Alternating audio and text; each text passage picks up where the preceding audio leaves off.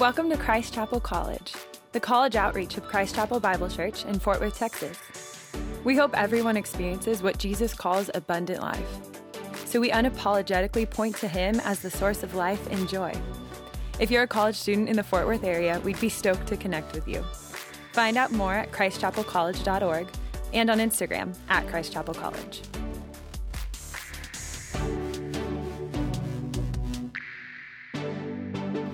Man, it is awesome to get to be back with you guys. It really is. Missed y'all. If you are new, if you're a guest, man, we especially love that you're here also.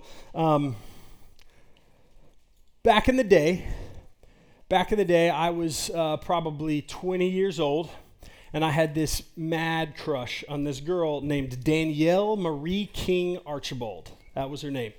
It has since changed, but her name was Danielle Marie King Archibald.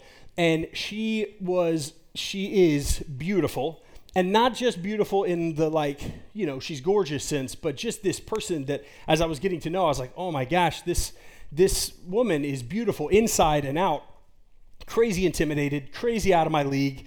And so I had a couple years, I guess I technically still have a couple years on her. I'm a little older. And so she, saw me as the older guy. So I had some cool points, which we all know upperclassmen isn't real. You're not actually cooler, but people think you're cooler, which is fun. You cash those in real quick though. And then they figure out you're not. And so there was this girl, and I was trying to date her and figure out what that looked like, and what do I do here? And there were a few things. There's a lot of things that really cemented that relationship for me. One, she was willing to say yes to me. That was the biggest thing, and probably the most important thing. But there were a lot of really important things. But then there were these other little things I think back about when I was dating my now wife. A few. One of them was. This is going to date us, but when she was at college, her laundry room at her school, she was an Aggie. Sorry, guys, she was an Aggie. And so at Texas A&M, their laundry room, it took quarters. And so in order to do laundry, she had to pay quarters. And so early on when we were dating, I got her a box of quarters. It was actually Valentine's Day. It was our first Valentine's Day. I remember this. And I got her $5 worth of quarters. And she flipped out. It was the greatest gift I had ever given. It was like I gave her a new Tesla. It was this huge thing, and she was so appreciative. And I was like, this is going to be awesome, right? That's technically 20 quarters. I gave her 20 quarters, and it was the greatest gift. I was like, this girl, I can do this, right? I'm going to do ministry with my life. I'm always going to be poor. This could work. So that was one. The next one was during the summer. It was our first summer dating, and I remember pulling up to her mom's house, and she was outside mowing the yard. And she was, no makeup, hair in a ponytail, basketball shorts, and then Walmart white sneakers that were just straight out of the 80s. It was just they're cool now, but they weren't cool then. And they had all green grass stains. And she was out there mowing the yard. And I remember pulling up and being like, golly, here's this girl, no makeup, mowing the yard, beautiful. And I also thought, I'll never have to mow if I marry this girl. Third thing that sealed the deal, at least of little things. And she hates when I tell this. I got her permission. She hates when I tell this story. First time we kissed. My now wife.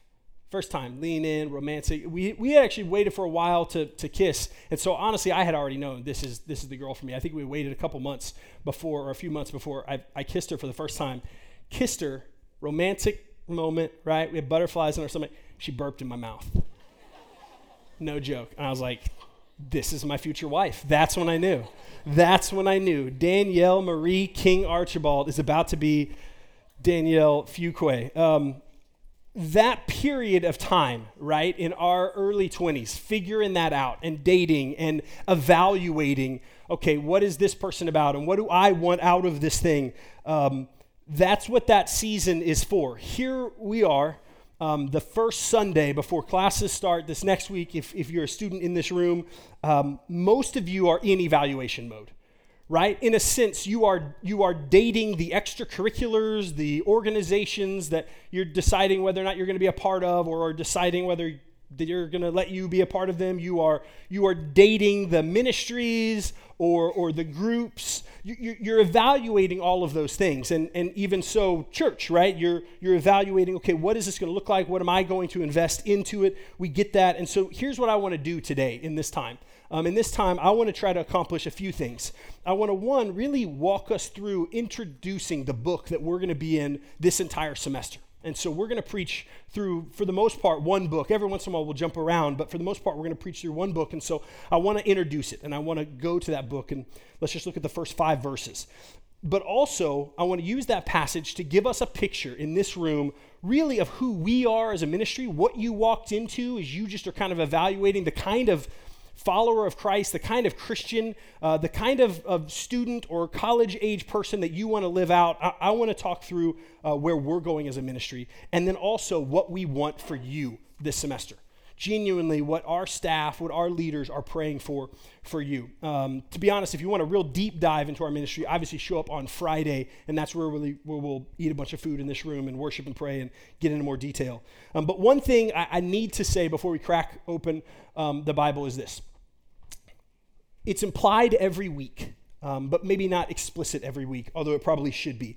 And that's what we believe about this platform. What happens here on Sunday morning or the 8:30 service in the span of this worship experience, what we believe happens on the stage is not Ben or Nathan or one of our other staff or leaders or musicians just bringing about what we think, what we believe. We are not standing on this platform based on our personality or our giftedness or our entertainment ability. But instead, what we believe is that what happens here in this room is a redemptive event.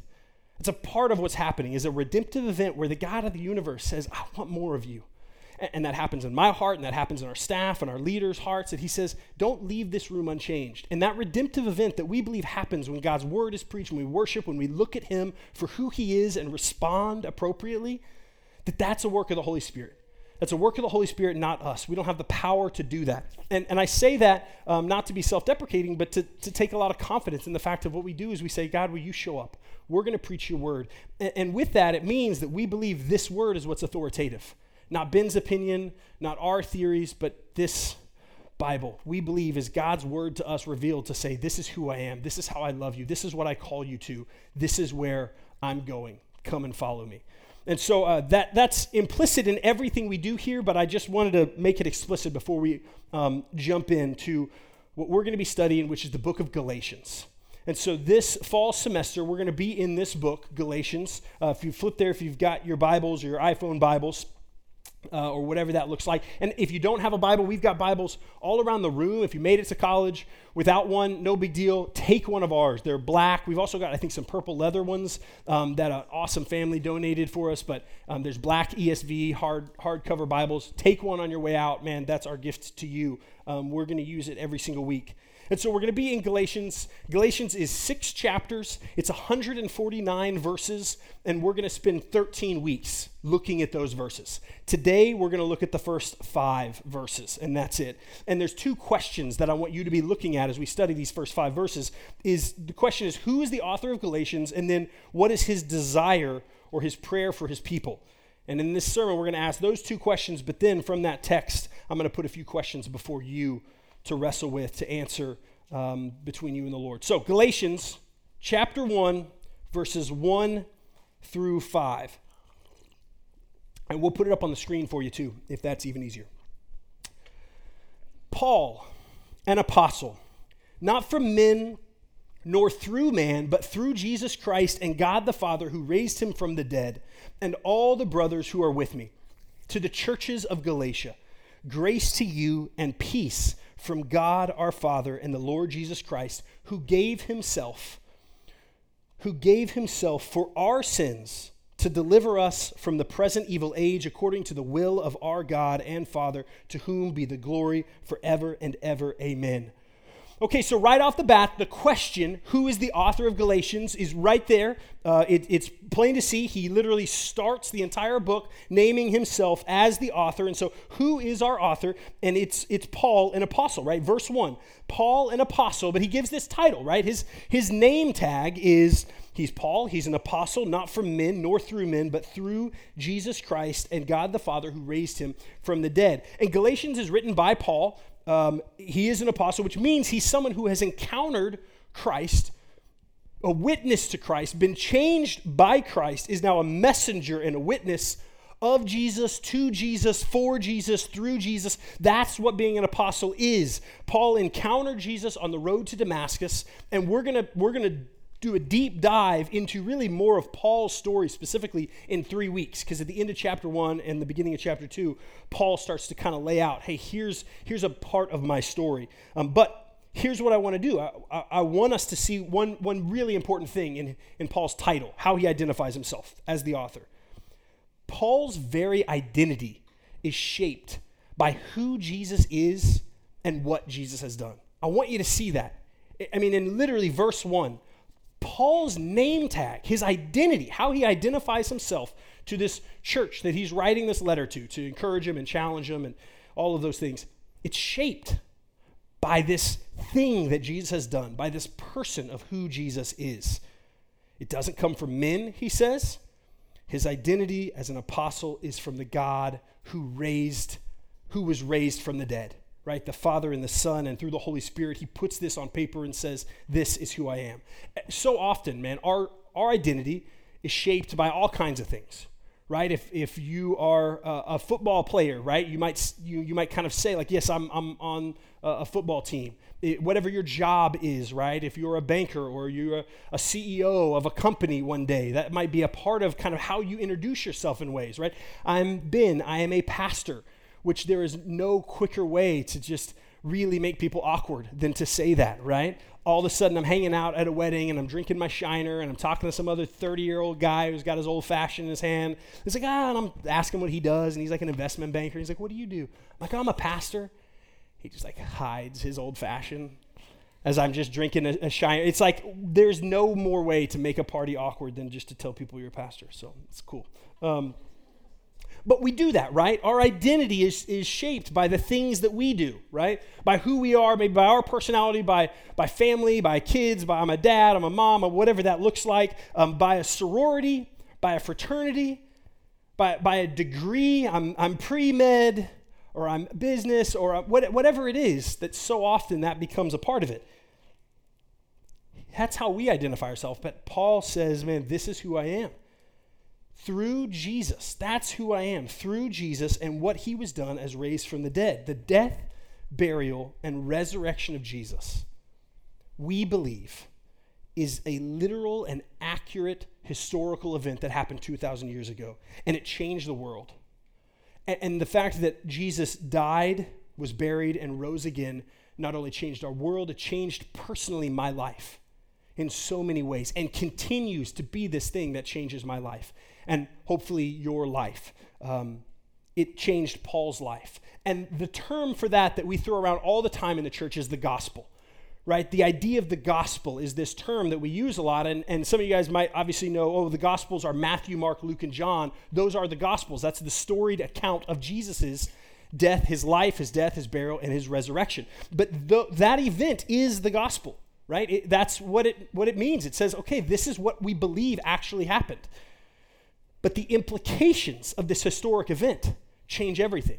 My simply saying, you know what, sure, I think I believe that. I think I'll intellectually acknowledge the fact that this historic event happened is one thing, but the implications of me putting my faith in that is totally different. Let me unpack a little bit real quickly, just something that I've read in some commentaries, and some scholars have made this argument of where this word comes from, the gospel. You might have heard it means the good news, right? That the good news is what Jesus has done for us. But the good news is kind of the literal translation of it. And what would happen so often in Rome, in the time that they started using this term, the gospel, in the first century, is Rome would show up in a town. So you live in a town, right? And you have a city or a kingdom or a village or whatever it is. And Rome was huge, and they were taking over the world, and they would oftentimes send a herald to show up to a town, and he would say, good news, right? This idea of the gospel. He would say, hey, good news. And he represented Rome, and you're not from Rome. He said, hey, good news, Rome has now taken you over. So now Rome says that you belong to it, so you're going to start paying taxes to Rome. Caesar is now your king and ultimately your God that you're going to worship. And congrats, good news, you're now a Roman. And then one of two things happened in history. People said, the heck we are, and they would battle. And almost all of the time, they would get totally squashed by Rome. And so then the other option, most of the people who saw their buddies in other villages just get totally wiped out, would say, okay, I guess we're going to submit to Rome. I guess this is our new king. I guess this gospel, this herald that would show up is saying, all right, this is our king now, shoot. We can either put up a fight and get wiped out, or we can just take it. And so that's this idea that the gospel is kind of this play on this allegiance. Hey, good news. There is a new king. The death, burial, and resurrection of Jesus, good news. It means we now have a new king, a new Caesar, a new God, a new authority, one that we now submit our life to. And so this gospel and all the implications of it shape our identity. Because of what happened 2,000 years ago, our identity should be drastically shaped. The way we live our lives today should be changed. Here's my question for you. I said I was going to ask you a few questions sprinkled in here. Here's the first one. And I want you to genuinely pray. This isn't a quick answer, right? And I'm not going to give you a quick answer. But I want you to wrestle with this. Is your identity shaped by who Jesus is and what Jesus has done?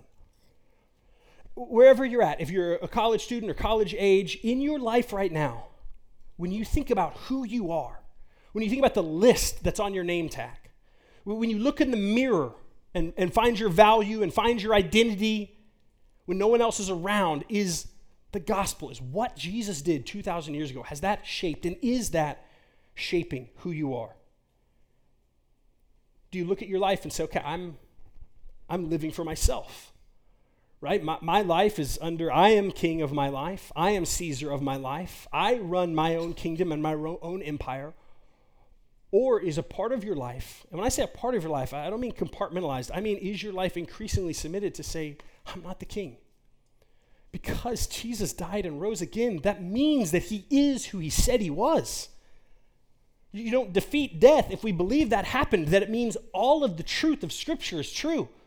If that historical event happens, it means all of this is validated and authoritative.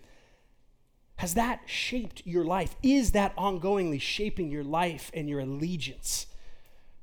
And that's a question that we don't ask one time at a summer camp. That's a question that we ask every day if you're a follower of Christ. Lord, are you shaping my life to look more like you? Has the gospel shaped my identity? Next Sunday, I'm not going to get too far into the weeds of that, partly because I trust the Holy Spirit more than I trust me, and I want you to sit on that, and I want you to wrestle with that, and I want you to talk to the Lord about that, and I want you to ask and go to Scripture, but also because next week, in the next section of verses in Galatians, we're going to spend almost the entire sermon just digging into, what does this mean? What does it really mean to be saved, to be connected to Christ, to be in Christ? What does it really mean to believe the gospel, and what are the implications that should be taking place in my life? And so that's the whole sermon next week. Honestly, if you miss a sermon, just don't miss next week, right? Church hop, check out other churches, that's great, but I really would encourage you, hear that, lean into the gospel next week for sure. Has he changed us, or is he a box that we checked? Right? Is your faith, is your Christianity something that, yes, you intellectually affirm, you check the box? If someone asks you, certainly you'll say, yes, that's a part of your name tag. You're not embarrassed about it, or it's a prayer that you prayed. If that's all it is, then I think the Lord has a lot of work to do in all of us, certainly. He's still working in me in that exact question, shaping my life to look more like him. Second question is this. I said we need to answer from this text, from these 5 verses, is the question, what is Paul's desire, right? Or really his prayer for his audience? What's Paul doing in just these 5 verses here? Look again. Grace to you and peace from God our Father and the Lord Jesus Christ. And I'm going to keep reading 4 and 5 too. Who gave himself, talking about Jesus, for our sins to deliver us from this present evil age, according to the will of God and Father, to whom be the glory forever and ever. Amen. I think many of us, and me included, would be tempted really to skip through these first 5 verses, right? Skip through kind of these verses here and just be like, okay, that's kind of a rote entry, greeting, standard greeting. I think it's more than just a copy and paste from Paul. Paul wants 2 things for his people, right? It's in the text. He wants grace and he wants peace for them. He wants grace to you and peace peace for you, at least generally here in his greeting. Obviously, the entire letter of Galatians, we're going to see all kinds of admonitions and things that Paul wants. But here, right off the bat, he says, grace to you and peace to you. This little verse 3, I think is easy to skip, but I think it's really, really important. And I think this really lines with our heart as a ministry of what we want and what we pray for you guys. And this was a typical welcome for Paul. Right? In most of his letters, this is how he would begin his letters, but I don't think it's there for no reason. Those two words are absolutely what the Galatians need, and they have no ability to produce it within themselves. They have no ability, these people he loves, to produce the grace they need or the peace they need themselves. And so that's why it's his prayer. And remember, I said that there's some things of what we want from you. As we've been praying as a staff, this is what we want for you guys. This is one of the many things we want for you. This next semester, man, I desperately, eagerly want to see you experience God's grace in ways you've never experienced, in rich, rich ways. To experience God's peace, setting you apart from this broken world we live in ways that don't make sense outside of a miraculous God. So let's look deeper at those two things, right? We're going to end our time with just looking deeper at those two things and then get back into worship. Grace is this. Grace is not just a good life, right? When he says, hey, grace to you, he's not just saying, hey, I hope you have a great day and a great semester and I hope people are kind to you and nice to you, right? Grace is not things working out for you in a way where you look back and you're like, wow, that was convenient. Thanks, God. That's not what grace is, and he's talking about. Grace is receiving what you don't deserve. And that doesn't do it justice. Let me show you Ephesians 2, as I think this is also Paul in his letter to Ephesus, this other church, and he lays out this incredible picture of really grace and how this whole thing works and the beauty and depth of this word that I think oftentimes are like, yeah, it's a really gracious day. Here's what he says in Ephesians 2, and we'll put it up on the screen.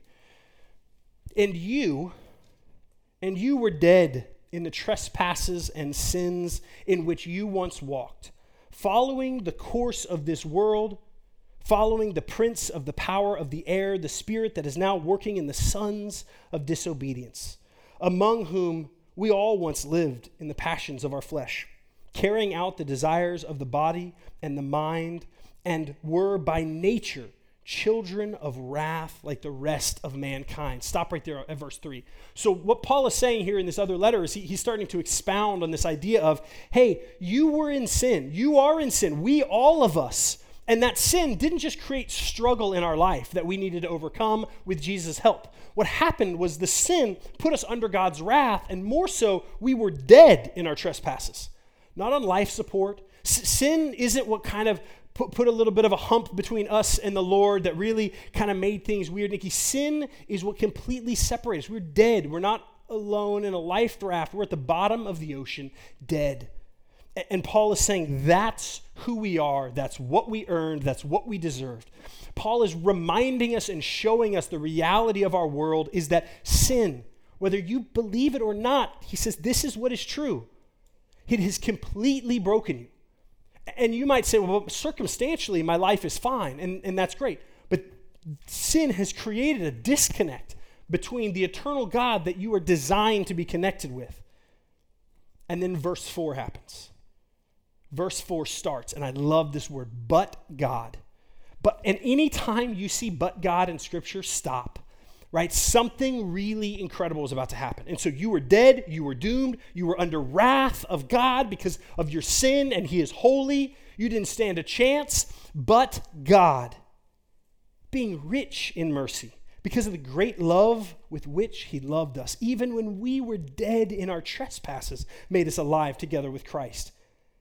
By grace you have been saved, and raised us up with him and seated us with him in the heavenly places in Christ Jesus, so that in the coming ages he might show the immeasurable riches of his grace in kindness towards us in Christ Jesus. For by grace you have been saved through faith. And this is not of your own doing.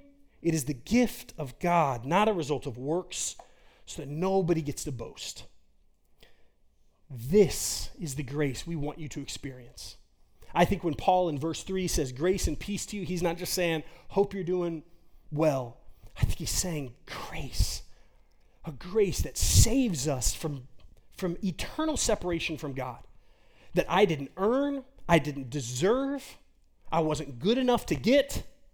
He met me while I was dead and resuscitated me and said, come and follow me. This is what we want. Not just a one-time experience that we've experienced his grace once, but an ongoing reality in my life, in your life, that shapes your identity, right? Who we are, how we live, shaped by the reality of who God is and what God has done, right? Dead people brought to life, spiritually dead people brought to life, and then living life differently because we look back at our old self and say, God, there wasn't life there. There were some good things, there were some fun things, there were some temporal pleasures there, but God, what I'm connected to now is sweeter, and it's so good, and it's so abundant, and it's so real, and it's so available to you this semester, in college, in this season of life, to say, I want to experience his grace like that, through community, through his word, through the power of the Holy Spirit, revealing this grace, letting you walk in this grace, believing, putting your faith in this grace. He doesn't save us now so we can then say, oh, great. Cool, I'm all good. I'm all good. I've seen his grace, and now I can carry on and live my selfish life with me as the king. He shows us grace. He saves us. He redeems us, graciously rescues our dead, sinful selves by the cost of his son's death on a cross so that we are then his. Not just so that we're our own and we get this card that says we've been saved, but so that we're his. And when we're not living like his, then hopefully we have a community around us that loves us enough to say, man, you're not plugged into life-giving things. Hopefully we have the Holy Spirit around us that says, wait, you're wandering into things that aren't life-giving. Undeserved connection and unity with our Creator. That's what we want for you. That's our prayer. Do you believe it's possible? Right? Do you believe that's possible? Are you living your life day to day under that kind of grace? 2 questions for you connected to this. And I want you to write this down or put them in your phone or just think about them and pray about them in this next week. Have you experienced God's grace in a way that has changed your life? Have you experienced God's grace in a way that you can look back and say, God, I think you've changed my life? Not because of a church community, not because of a sermon you heard one time, not because of a great trip or camp experience, but you came face to face with the creator of the universe who says, yeah, I love you. And you say, but I'm a wicked sinner and I don't deserve you. And he says, I know. And I love you. You're mine. There's grace because of Christ. Submit, surrender. Put your faith in what Christ has done. Has that happened? And then also, are you still living out that changed life? Right? Is that something that you're still living out, a changed life? Again, that's not a one-time thing. And don't answer that too quickly, too. For me, man, I struggle with this. Right? I struggled with this. I've been in vocational ministry for about 20 years. And this is something that I preach, and yet belief and living it out is still a wrestle with me. Am I living my life day to day in a way that is overwhelmed and fueled by God's grace and what I've experienced and how he loves me and how he sees me? That's an ongoing thing. One of the ways that it shows up, just real practically, to give you an example, is, man, shame. Shame is such a powerful thing, right? Man, you do something, or you live in a season in a specific way, in a specific period of time, and you do things that you just know aren't in line with who God is, what he's called you to live, whatever it is. And man, there's this thing that happens that isn't from the Lord. Conviction, absolutely. Being called out, absolutely. Convictions from the Lord. But this idea of shame being this, oh, you're never going to be good enough. Oh man, you really blew it this time. That lie, right? That lie that says, oh man, because of the shame, the things I've done, how short I come up, I can't. Or I'm ruined. What happened this past summer, what's happened at this beginning of school year, everything's going to be different, and then we fall and we stumble and we think, I'm ruined now. I've fallen away. And it's that I'm not living under this grace. So I'm not living under this grace. It was never your track record that brought you back to life. Remember, it was never what you can do. It was never how great and holy you are, how gifted you are. You were dead. You brought zero. I brought zero to the table. He gave me life. because he is gracious. And then he calls me to live in a way, and I trip and I stumble all the time. And then I think, I ruined it. And he says, what are you talking about? You never earned it in the first place. I let you down, God. What are you talking about? You were never holding me up. I'm God. I hold you up. And yet we get defeated and we spiral. That's one of the ways that, man, am I really living out a changed life under his grace? Are you? And that last word there that Paul, I think, very strategically uses. This is the last thing I want you to really sit on this morning is this idea of peace. And peace is not just lack of stress, right? Peace is not just, okay, good, I've got an easy, light load this week. Peace really, as in, is the opposite of not just stress, but peace is in the opposite of war, right? The opposite of wrath, the opposite of destruction, right? Ephesians 2:4 that we just read was this idea that we were by nature children of wrath, right? We see that in the text. That we were by nature children of wrath, even here in Galatians, right? We see that idea that we are to be delivered from this present evil age. There is wrath on us because we are not holy. And so if we're not in Christ, then we don't belong on his team. We don't belong in unity. But because of the cross, I get an opportunity to have peace with God. Right, that's the foundational. When we hear the word peace, foundationally, we don't just think, oh, good, it's not a stressful week, or I hope I don't have anxiety about all of my to-do list, which is a very legitimate thing. But this is a much deeper, much more foundational piece. Am I right with God? Am I right with a holy and perfect God? Because of Jesus' graciously laying his life down, I get a chance for peace with God. Right, if I'm in Christ, if you put your faith in Christ, I get this chance to be in unity with a God that I will never really measure up to in my own strength. We go from children of wrath to adopted kids of his, like that, because of the gospel, because of our faith in the gospel and the grace that he shows us. It's this vertical relationship being restored, right? This vertical relationship with the God of the universe being restored that gives us the opportunity to also experience peace over fear, right? The last verse I'm going to drop on you is Romans 8:15. And this is also Paul.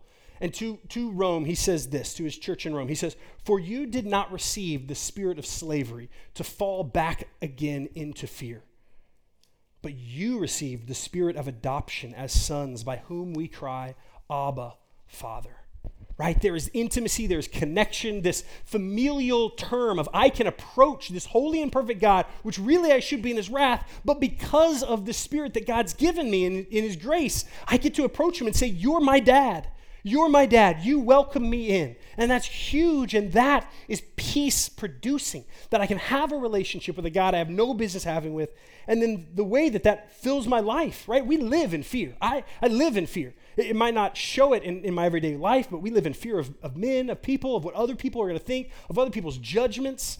Man, so many of you guys just got through, hopefully it was an incredible couple of weeks, but I know for many it's a really hard week or so in recruitment and figuring that whole thing out, and there's so much fear and performance and all of those things.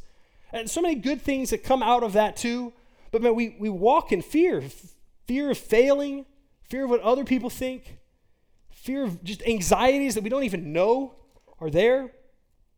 Are you experiencing the kind of peace that we say, I don't have a spirit of fear, but I have a spirit of adoption because I'm no longer a child of wrath. There's peace between me and God.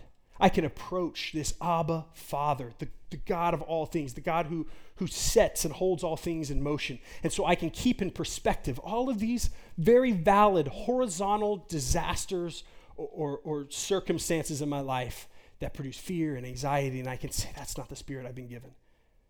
Have you experienced that kind of peace? And my second question is, are you still living in that peace? Have you experienced it? When you think about following Jesus, when you think about being a Christian, do you think about rules that you're supposed to follow and show up and keep good church attendance and that makes you right with God? And that's exhausting. There's no peace in that. Or is there a confidence and security of saying, I am secure in my relationship with my Father because of what he's done, not because of what I've done, because of he's done. I've experienced that peace in a way that's changed your life. And then you look up and say, am I still walking in that? And maybe you say, yes, I have. But Ben, I look at my life now and man, this summer I drifted. Or man, the last few years, I used to walk in that peace, and now I just am surrounded by all these other things that just seem to produce fear and anxiety in my life. Our hope is this for you guys this semester. You experience life-changing grace. You'd experience life-changing peace, and that would shape our identity of who we are. That's where we're going. It's not going to be because of sermons and music and community. It's real change, real eternal change that makes us different. It's going to be because we have a God who says, I love you. I love you right where you're at. I love you right where you're at. And no amount of sin, no amount of things that separate you from him are going to be more powerful than his grace, than his love unifying. I can't wait to walk with you guys. I can't wait to get to preach this book with you. I can't wait to see what God does in your life. Let me pray, and then we'll get back after worship. Father, we love you. We love you, and we do just ask for these things, Lord. In line with Scripture, in line with what Paul asks for his people, that they would have grace, that they would experience that we would experience that grace, that they would experience peace. We also ask that for ourselves, for the leaders, for the staff in this ministry, for everyone who walks into this coffee shop to worship you, to look at you, that we would see you for who you are, and that you would do a redemptive work that only you can do in this place. And then we would leave different. We'd leave in awe of you. We'd leave challenged and encouraged with work to be done, but not isolated, trying to do this work on our own, but instead with the work that we leave here inspired to do. Would it be the work of surrender? Would it be the work of looking at your good news, that you are who you said you were, and would we get in your word and say, okay, God, I submit to you. Make me more like you. Walk in the freedom that comes with an identity centered around who you are and what you've done. God, do what only you can do. In the name of Jesus, amen.